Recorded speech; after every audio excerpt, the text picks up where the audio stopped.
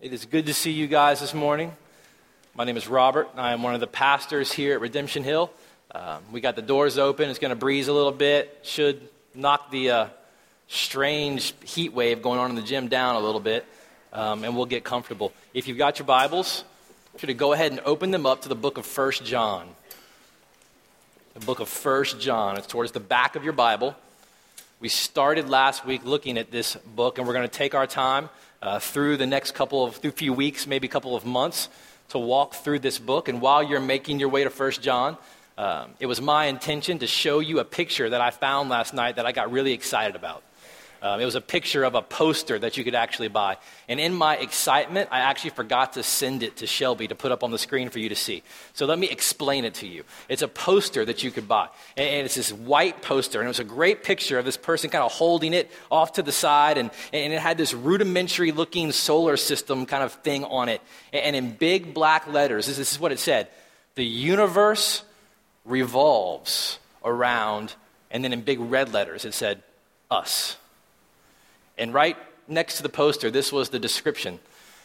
Harken back to a time when humans were the center of the universe. In his book, Planetary Hypotheses, Claudius Ptolemy calculated that the Earth was the center of everything. It was a grand idea that stuck around until about the early 1500s. Celebrate a dazzling example of human hubris with this 8.5 by 12.5 two-color letterpress print. The universe indeed revolves around us. I loved it. I saw it. I loved it, especially as I was thinking about this particular week, because, again, if we're honest and you really think about your life, do not most of our troubles arise because we live day in and day out thinking that we're the center of the universe?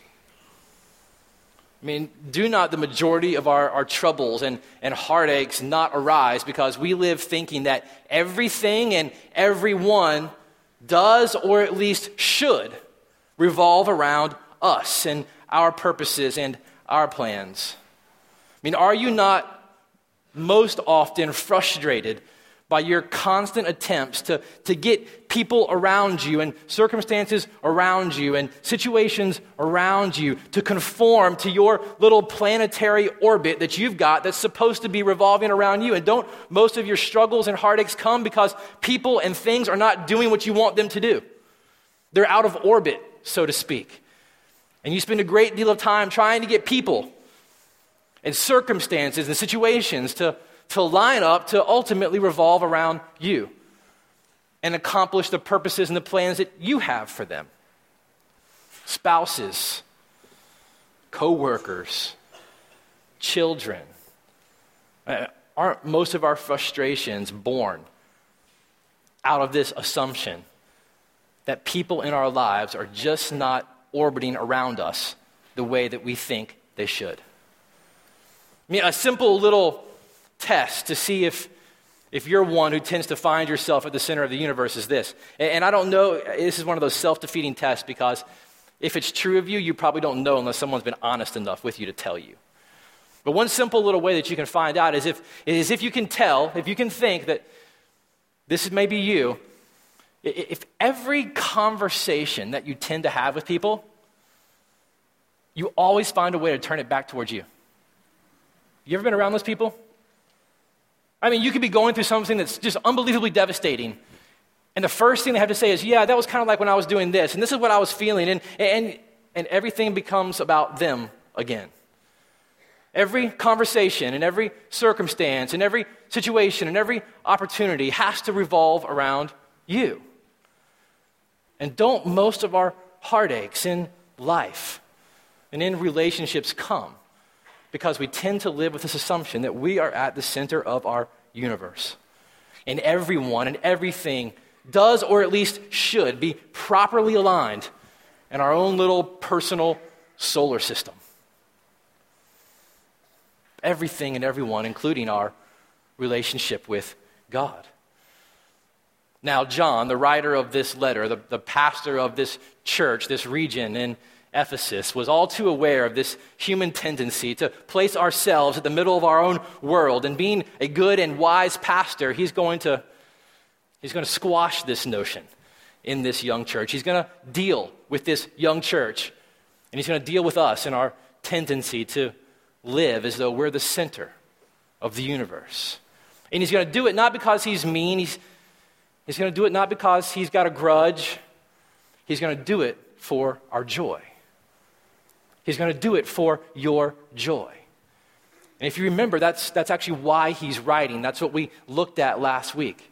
In 1 John chapter 1, verse 4, look at what John says. He says, we're writing these things, this letter, what he's about to explain and what he's previously explained. He's writing these things that our joy may be complete, that your joy may actually remain full. He wants God's people to be marked by a deep and abiding joy that's rooted in a satisfaction and stability that's found in a relationship with God. This is what he wants for God's people. He wants God's people to be marked by a secure and tangible joy that is stable in the face of instability. That's not conditional. It's not dominated and directed by circumstance. It's a joy that is rooted, that is nourished, that is grounded in who God is and the relationship that we have with him because of what he's done for us through his son Jesus. This is what's to mark God's people. This is what we talked about last week. So this morning, what John is going to do with this intention to encourage God's people to live in the deep and abiding and complete joy that is to be ours because of Jesus, to encourage us to be marked by this joy, John is going to begin to point out a few dangers, a few things that tend to rob us of this joy that is ours. And so if you're open there, we're going to keep reading, and we're going to start in verse 5, and we're going to read through verse 10. But this morning, we're actually just going to end up sitting on verse 5. John is going to show us a few public enemies to our joy. And this is what he says, 1 John chapter 1, verse 5.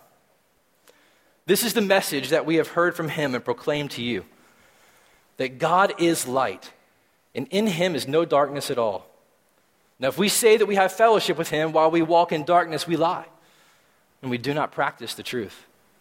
But if we walk in the light as he is in the light, we have fellowship with one another, and the blood of Jesus, his son, cleanses us from all sin. If we say we have no sin, we deceive ourselves, and the truth is not in us. If we confess our sins, he is faithful and just to forgive us our sins and to cleanse us from all unrighteousness. If we say we have not sinned, we make him a liar, and his word is not in us. Let me pray for us this morning as we begin to take a look at this.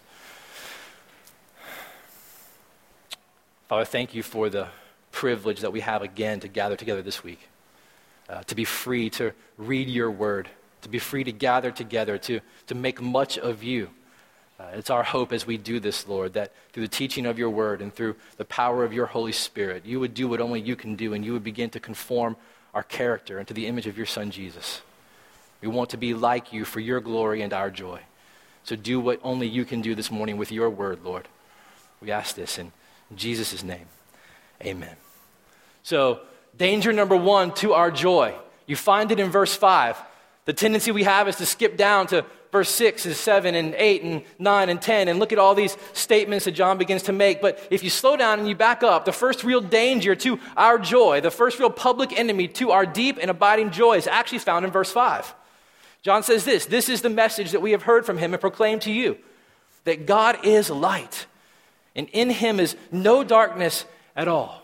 And if you're kind of reading this in context and you've gone from verse 4 where John says, this is why we're writing, that your joy may be full, that your joy may be complete, that your joy may remain full. And he goes on to say, this is the message that we've heard from him and proclaimed to you, that God is, and you're expecting something.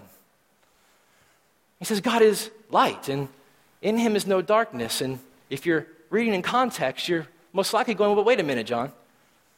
You said you were talking about our joy. You're writing and telling us these things for our joy. And then you say, here's the message, God's light. I'm not making the connection, John. Tell me about my joy. That's, remember, we're at the middle, right? Things tend to revolve around us. And John's talking about our joy. And it's, okay, tell me about my joy, John. Now, I want it, fullness of joy. And I'm not making the connection. In verse 5, John introduces in this letter something that is so fundamental, so foundational, that missing it produces the majority of the pain and the heartache and the disappointment and the majority of the absence of joy that we experience in our life. I'll say it in the problem, then I'll say it in the positive. Looking to anything or anyone as the reference point for our joy apart from God will ultimately lead to failure. Looking to anything or anyone else besides God as the center point or reference point for your joy will ultimately lead to failure. Positively, God is always to be the starting point for your joy and in your thinking. John is a good pastor, and he's all too aware of the reality that we most often, even as Christians, he's writing to the church, remember, that we most often don't start with God in our thinking. What tends to happen is we tend to assume him. We tend to assume that we're thinking rightly about him. We tend to assume that our knowledge of him is actually correct. We live in this assumption about God, and then we tend to move on from there. And John is aware of this, and he knows that our general tendency is to place ourselves in the middle of the universe and just assume right things about God. And what tends to happen then is that we're sitting here on the throne of our own lives, calling the shots in our own world with assumptions that may or may not be correct about who God is. And the problem is when we think like that and we live with this assumption and understanding that we're in the center of the universe, the things that we feel like are most important, the needs that we perceived are most important, the things that we think must be done and must be met, those are the things that become the starting point and the reference point for how we understand the world around us. God is assumed. And everything around us, every person, every relationship, every situation gets seen through the lens of our own wants and our own needs. Everything has to bend in reference to us because we're at the center. We're the gravitational pull. The only way we can see things is in reference to our own wants and our own desires and our own needs. The problem is if you start with yourself as the primary reference point in life, if you're the center of the universe, if you're the North Star, give you another one, you're always going to go off course. You're always going to go off course. Because how you understand everything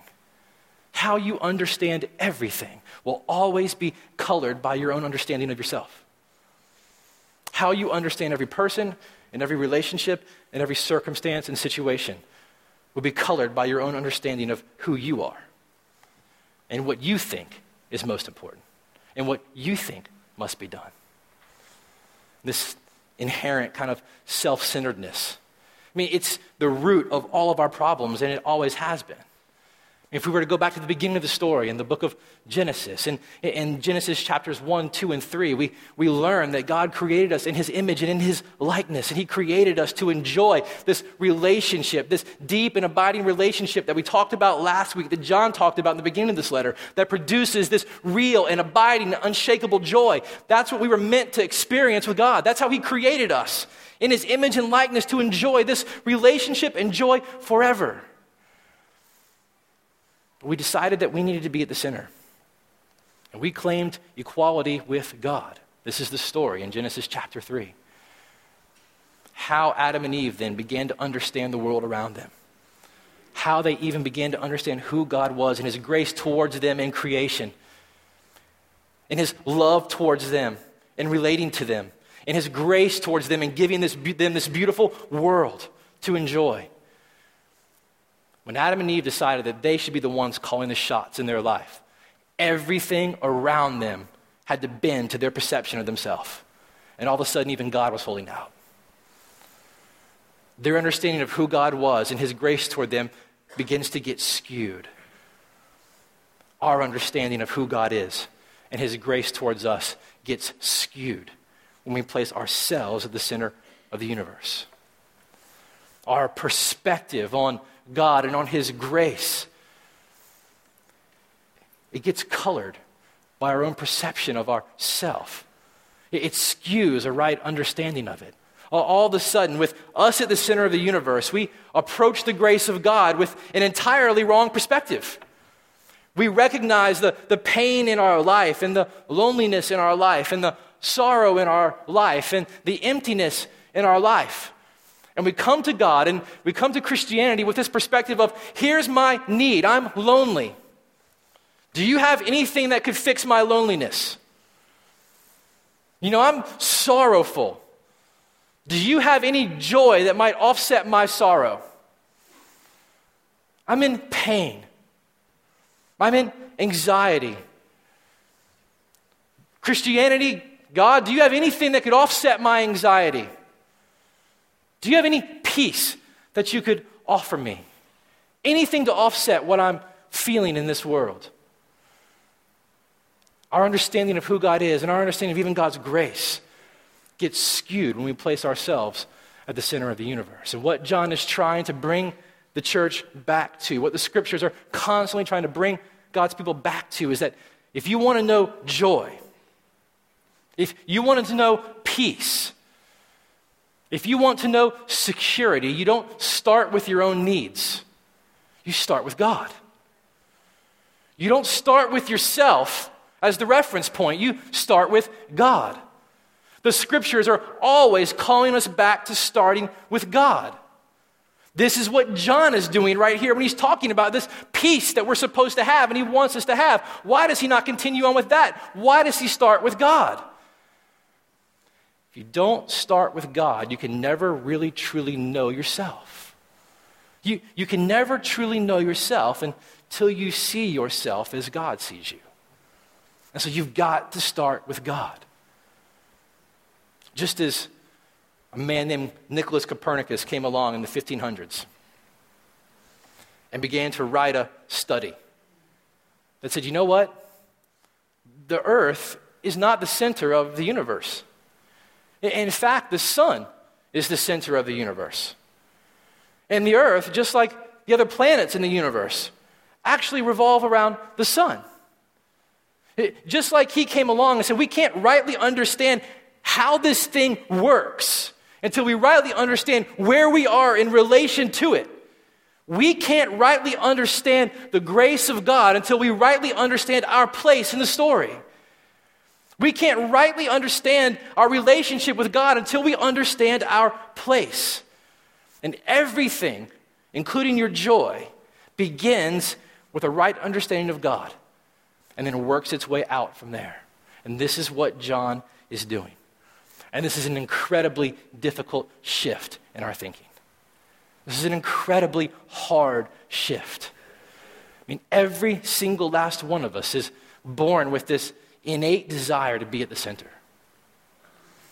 My 6-month-old has an innate desire that's small at the moment but grows every single day to be at the center of her own universe. Every single one of us is born with this. It was hard for the people in Copernicus' time to accept what he was teaching them about the solar system.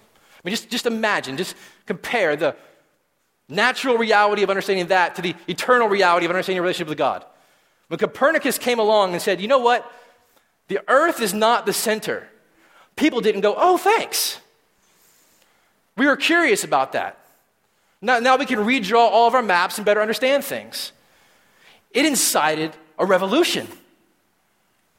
It incited hatred. Why? People had been taught and had grown up for their entire lifetime being told, you see everything around you? See all those stars? They didn't have the internet and TV back then. They were amazed by the wonder of creation. Imagine that. And they didn't have lights in the city that blocked out all the stars. They spent time learning about creation. People were taught from the day they were born, you see all of this? We're at the center of all of it. It all revolves around us. When he came around and said, you're wrong, it created a revolution not only in science, but in philosophy. And you know what? Even some of the greatest Christian thinkers couldn't handle it. Calvin couldn't handle it. Luther, I'm not so sure about that. There's this innate desire that we have to be the center of the universe. And it's a very difficult shift in our thinking.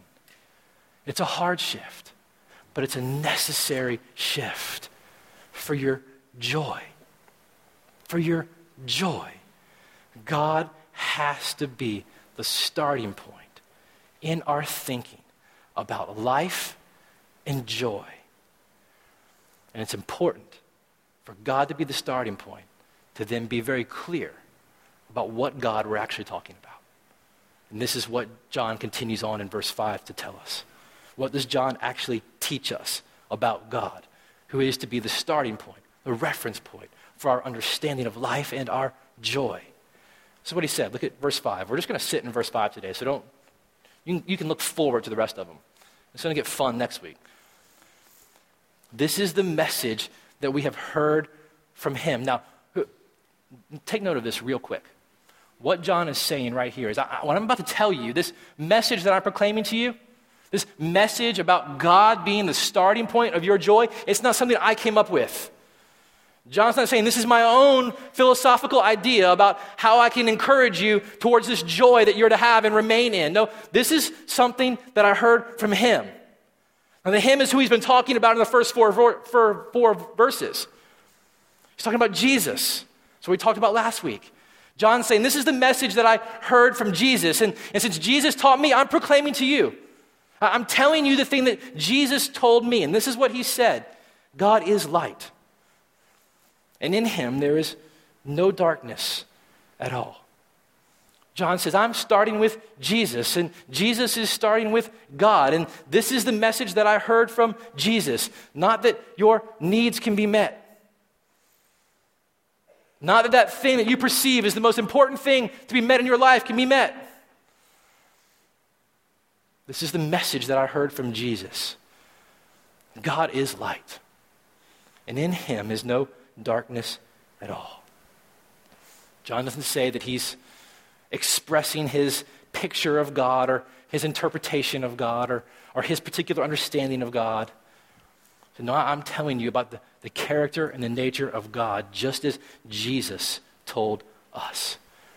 And if you're going to experience the deep and abiding fellowship with God that produces this joy, this complete joy, this remaining joy, this stable joy, then you're going to have to know him and start with him for who he is.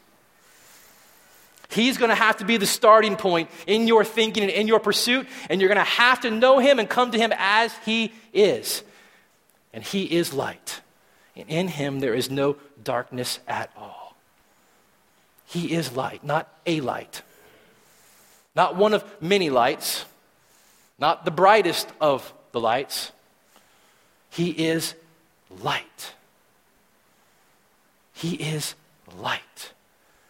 And this is a description of God's character. This is a description of his nature, of his being, of all the ways that light is used metaphorically throughout the scriptures. The most consistent use of light, especially in relating and referring to the person of God.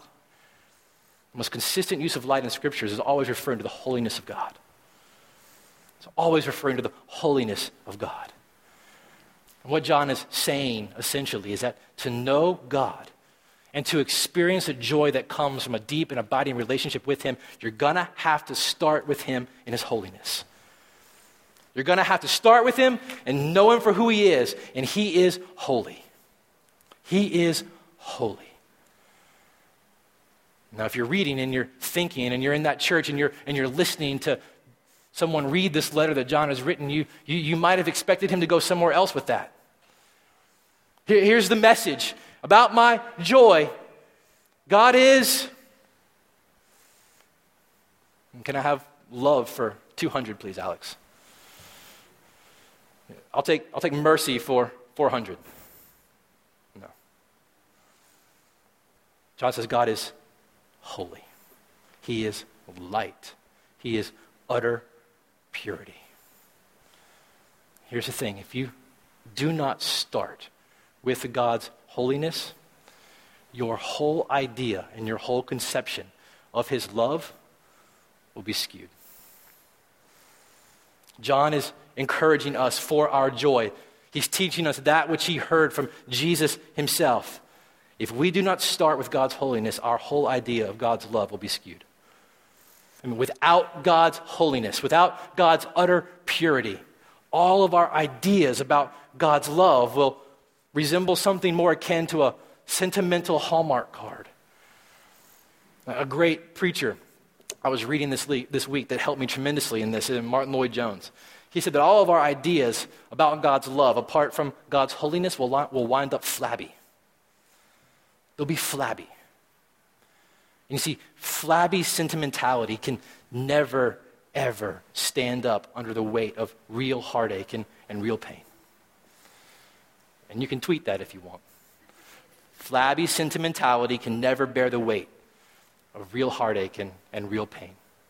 Flabby sentimentality cannot produce the security and the joy that you're so desperately wanting that God has given us when the ground underneath our feet becomes shaky and unstable. If we misunderstand the love of God because we somehow try to bypass the holiness of God, if we misunderstand his love, then we fundamentally misunderstand his grace. If we don't come to God as he is, if we don't come to God and know God and his holiness, the end result will be we'll misunderstand God's grace. You see, if God is love alone, if his holiness does not shape his love, then when you and I sin, all God needs to do is actually just forgive us. No justice is needed. There's no holiness that's actually offended. He just needs to forgive us. And if that was the case, then the cross on which his son was sacrificed actually becomes meaningless. So here's the thing. God cannot forgive sin apart from the cross. God is holy. He is utter purity. In his utter purity, sin demands justice. The Bible says that God is so pure. The prophet Habakkuk said this. He said, God is so pure, so holy that his eyes can't even look upon iniquity. He cannot tolerate wrong. His holiness demands justice for sin. His holiness demands the cross. Without God's holiness, the cross makes no sense. It has no meaning. That's why so many people try to discount the cross and get to God by going around it. They don't want to deal with his holiness. That's why the cross is so often discounted these days in books that you read or talk shows that you hear about. When everybody can talk about God's love, they can talk about God, that's okay. You can say God loves you on whatever TV show you want. Just don't deal with the cross. Just bypass his holiness and get to his love. But you can never truly understand God's love or God's grace apart from God's holiness. Everything, including his love, is shaped by his holiness. And he can only rightly and fully and truly forgive sin as he has dealt with it in his own way, as his holiness demands, through the death and resurrection of his son. If you misunderstand the love of God by trying to bypass the holiness of God, ultimately, even your understanding of God's grace is going to be skewed, and it's going to be wrong. The other things that the light kind of stands for in the scriptures, apart from holiness and purity, is this idea of illumination.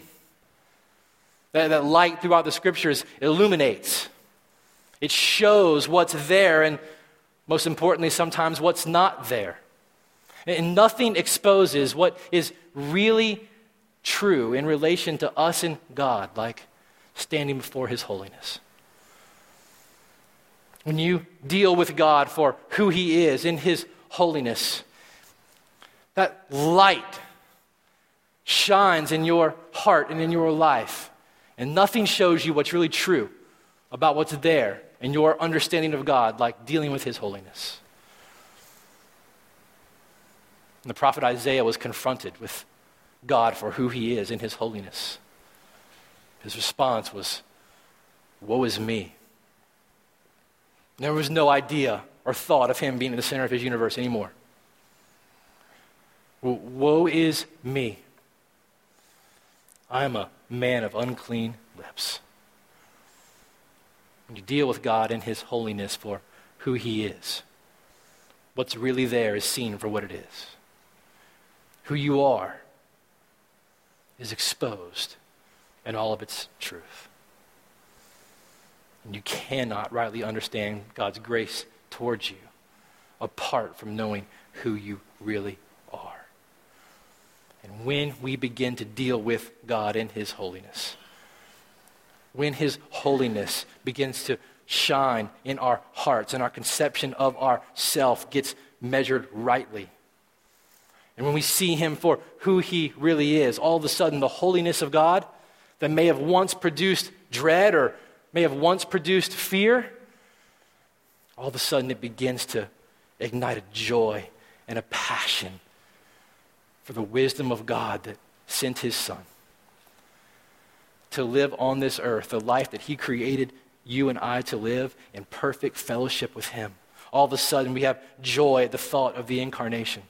All of a sudden there's joy that begins to arise in our hearts at the thought of Jesus' life lived in our place. All of a sudden the idea of Jesus going to the cross and our sins being placed on him and God's wrath being exhausted in his body begins to bring tears, not of sadness, not of anger, not of some sense of injustice, but of joy. And the idea that God accepted him and vindicated his sacrifice by raising him from the dead in the resurrection and placing him at his right hand right now where he rules and reigns and has promised to return and his sending of his Spirit to make our hearts new and to give us a new heart and a new spirit that desires to know him and to obey him and to have the relationship with him that he has given us. All of a sudden, the thoughts of Jesus and who he is and what he has done and what he promises produce joy. The holiness of God doesn't produce a fear anymore. It begins to put us in our proper perspective and place in relationship to God. And all of a sudden, joy begins to spring forth in our lives, in our hearts.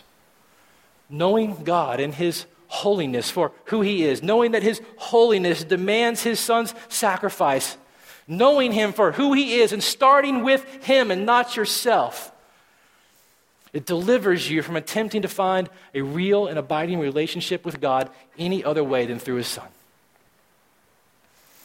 Knowing God and his holiness, starting with God for your joy, dealing with God as he has revealed himself and as holy.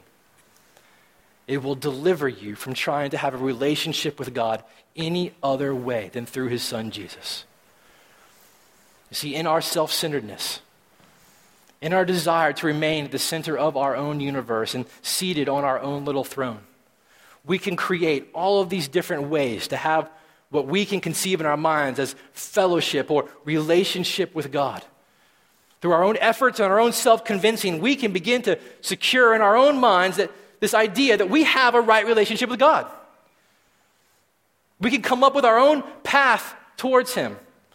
We can come up with our own way to be reconciled to him.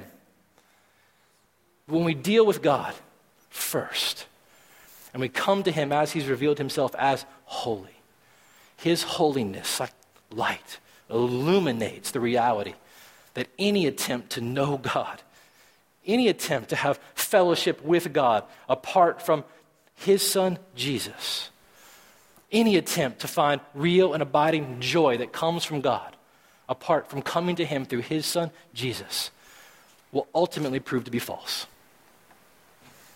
It will ultimately prove to be empty.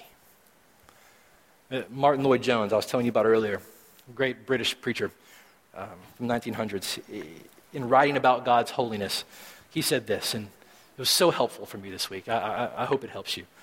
This is what he said.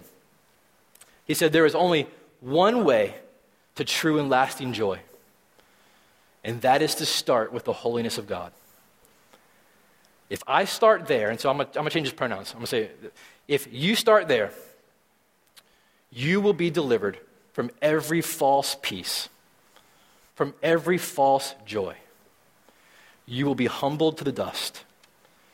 You will see your unworthiness and that you deserve nothing at the hands of God. You will come to the only one who can deliver you, the Lord Jesus Christ. And anything that you may receive from him is true. If you receive joy from Christ, it's a true joy, a real joy, a lasting joy, an unshakable joy. Have you created a relationship with God in your mind and in your life that bypasses his son, Jesus? Have you created a relationship with God in your mind that somehow bypasses the necessity of faith in his son, Jesus? Have you created a relationship with God in your life and in your mind that somehow does not demand the cross? See, starting with God in your thinking and in your pursuit of joy demands that you start with his holiness. And when you start with God's holiness, when you recognize God for who he is and deal with God for who he is and has received and has revealed himself, what his holiness begins to demand from you is an admission of utter darkness, an admission of utter sinfulness, an admission of utter inability to be who God has made you to be. It demands an admission of neediness. Have you created a relationship with God that bypasses a right and real understanding of who you really are? A right and real understanding of your sin, of your need for forgiveness. Have you created a relationship with God in your mind that's giving you a sense of peace and a sense of joy that is not built upon the grace of God that's found in Jesus? The prophet Jeremiah, one of the scariest passages for me as a pastor. God gave him this word to preach to the church, to preach to the people of Israel. And it was a message of woe. He said, "Woe to those who preach peace where there is no peace, who preach joy where there is no joy." Have you manufactured a peace with God where there really is no peace? Because you have not come to know God as he has revealed himself through his son, Jesus. Jesus said, "I am the way, the truth, and the life. No one comes to the Father but by me." No one can experience this fullness of joy, this complete joy, this remaining and abiding joy that is found in deep relationship with God apart from knowing it through Jesus. It's not possible. It's not possible. John said, we're writing these things. I'm writing these things as your pastor, that your joy would be complete, that your joy would remain full. How is that possible, John?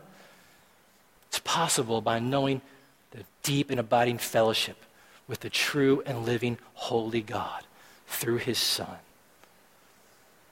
And it's possible by starting with knowing God for who he is in his holiness and seeing yourself for who you are in your sinfulness and confessing your utter inability to be who God has created you to be.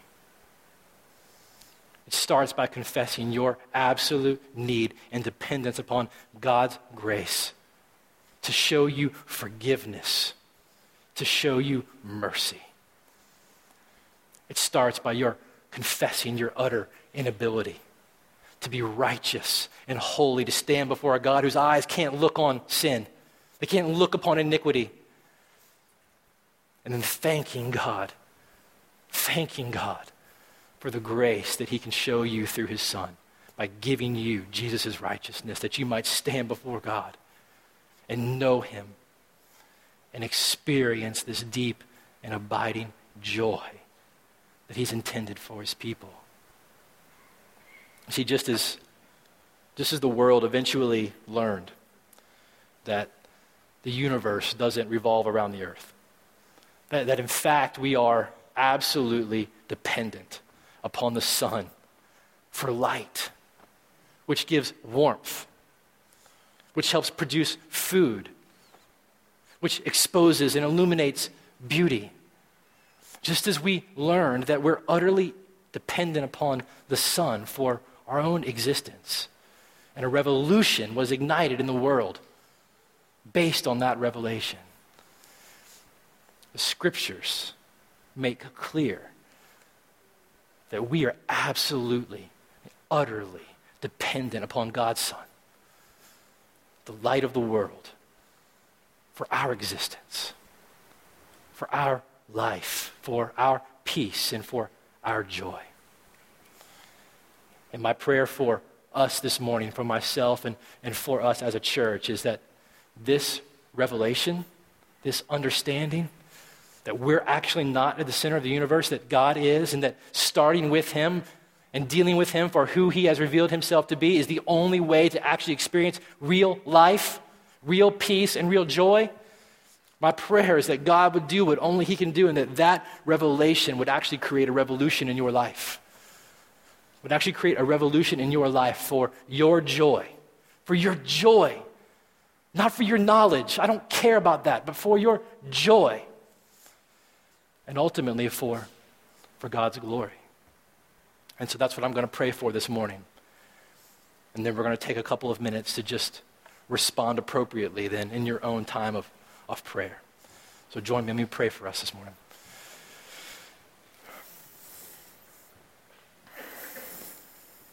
Father, thank you that you have not left us in the dark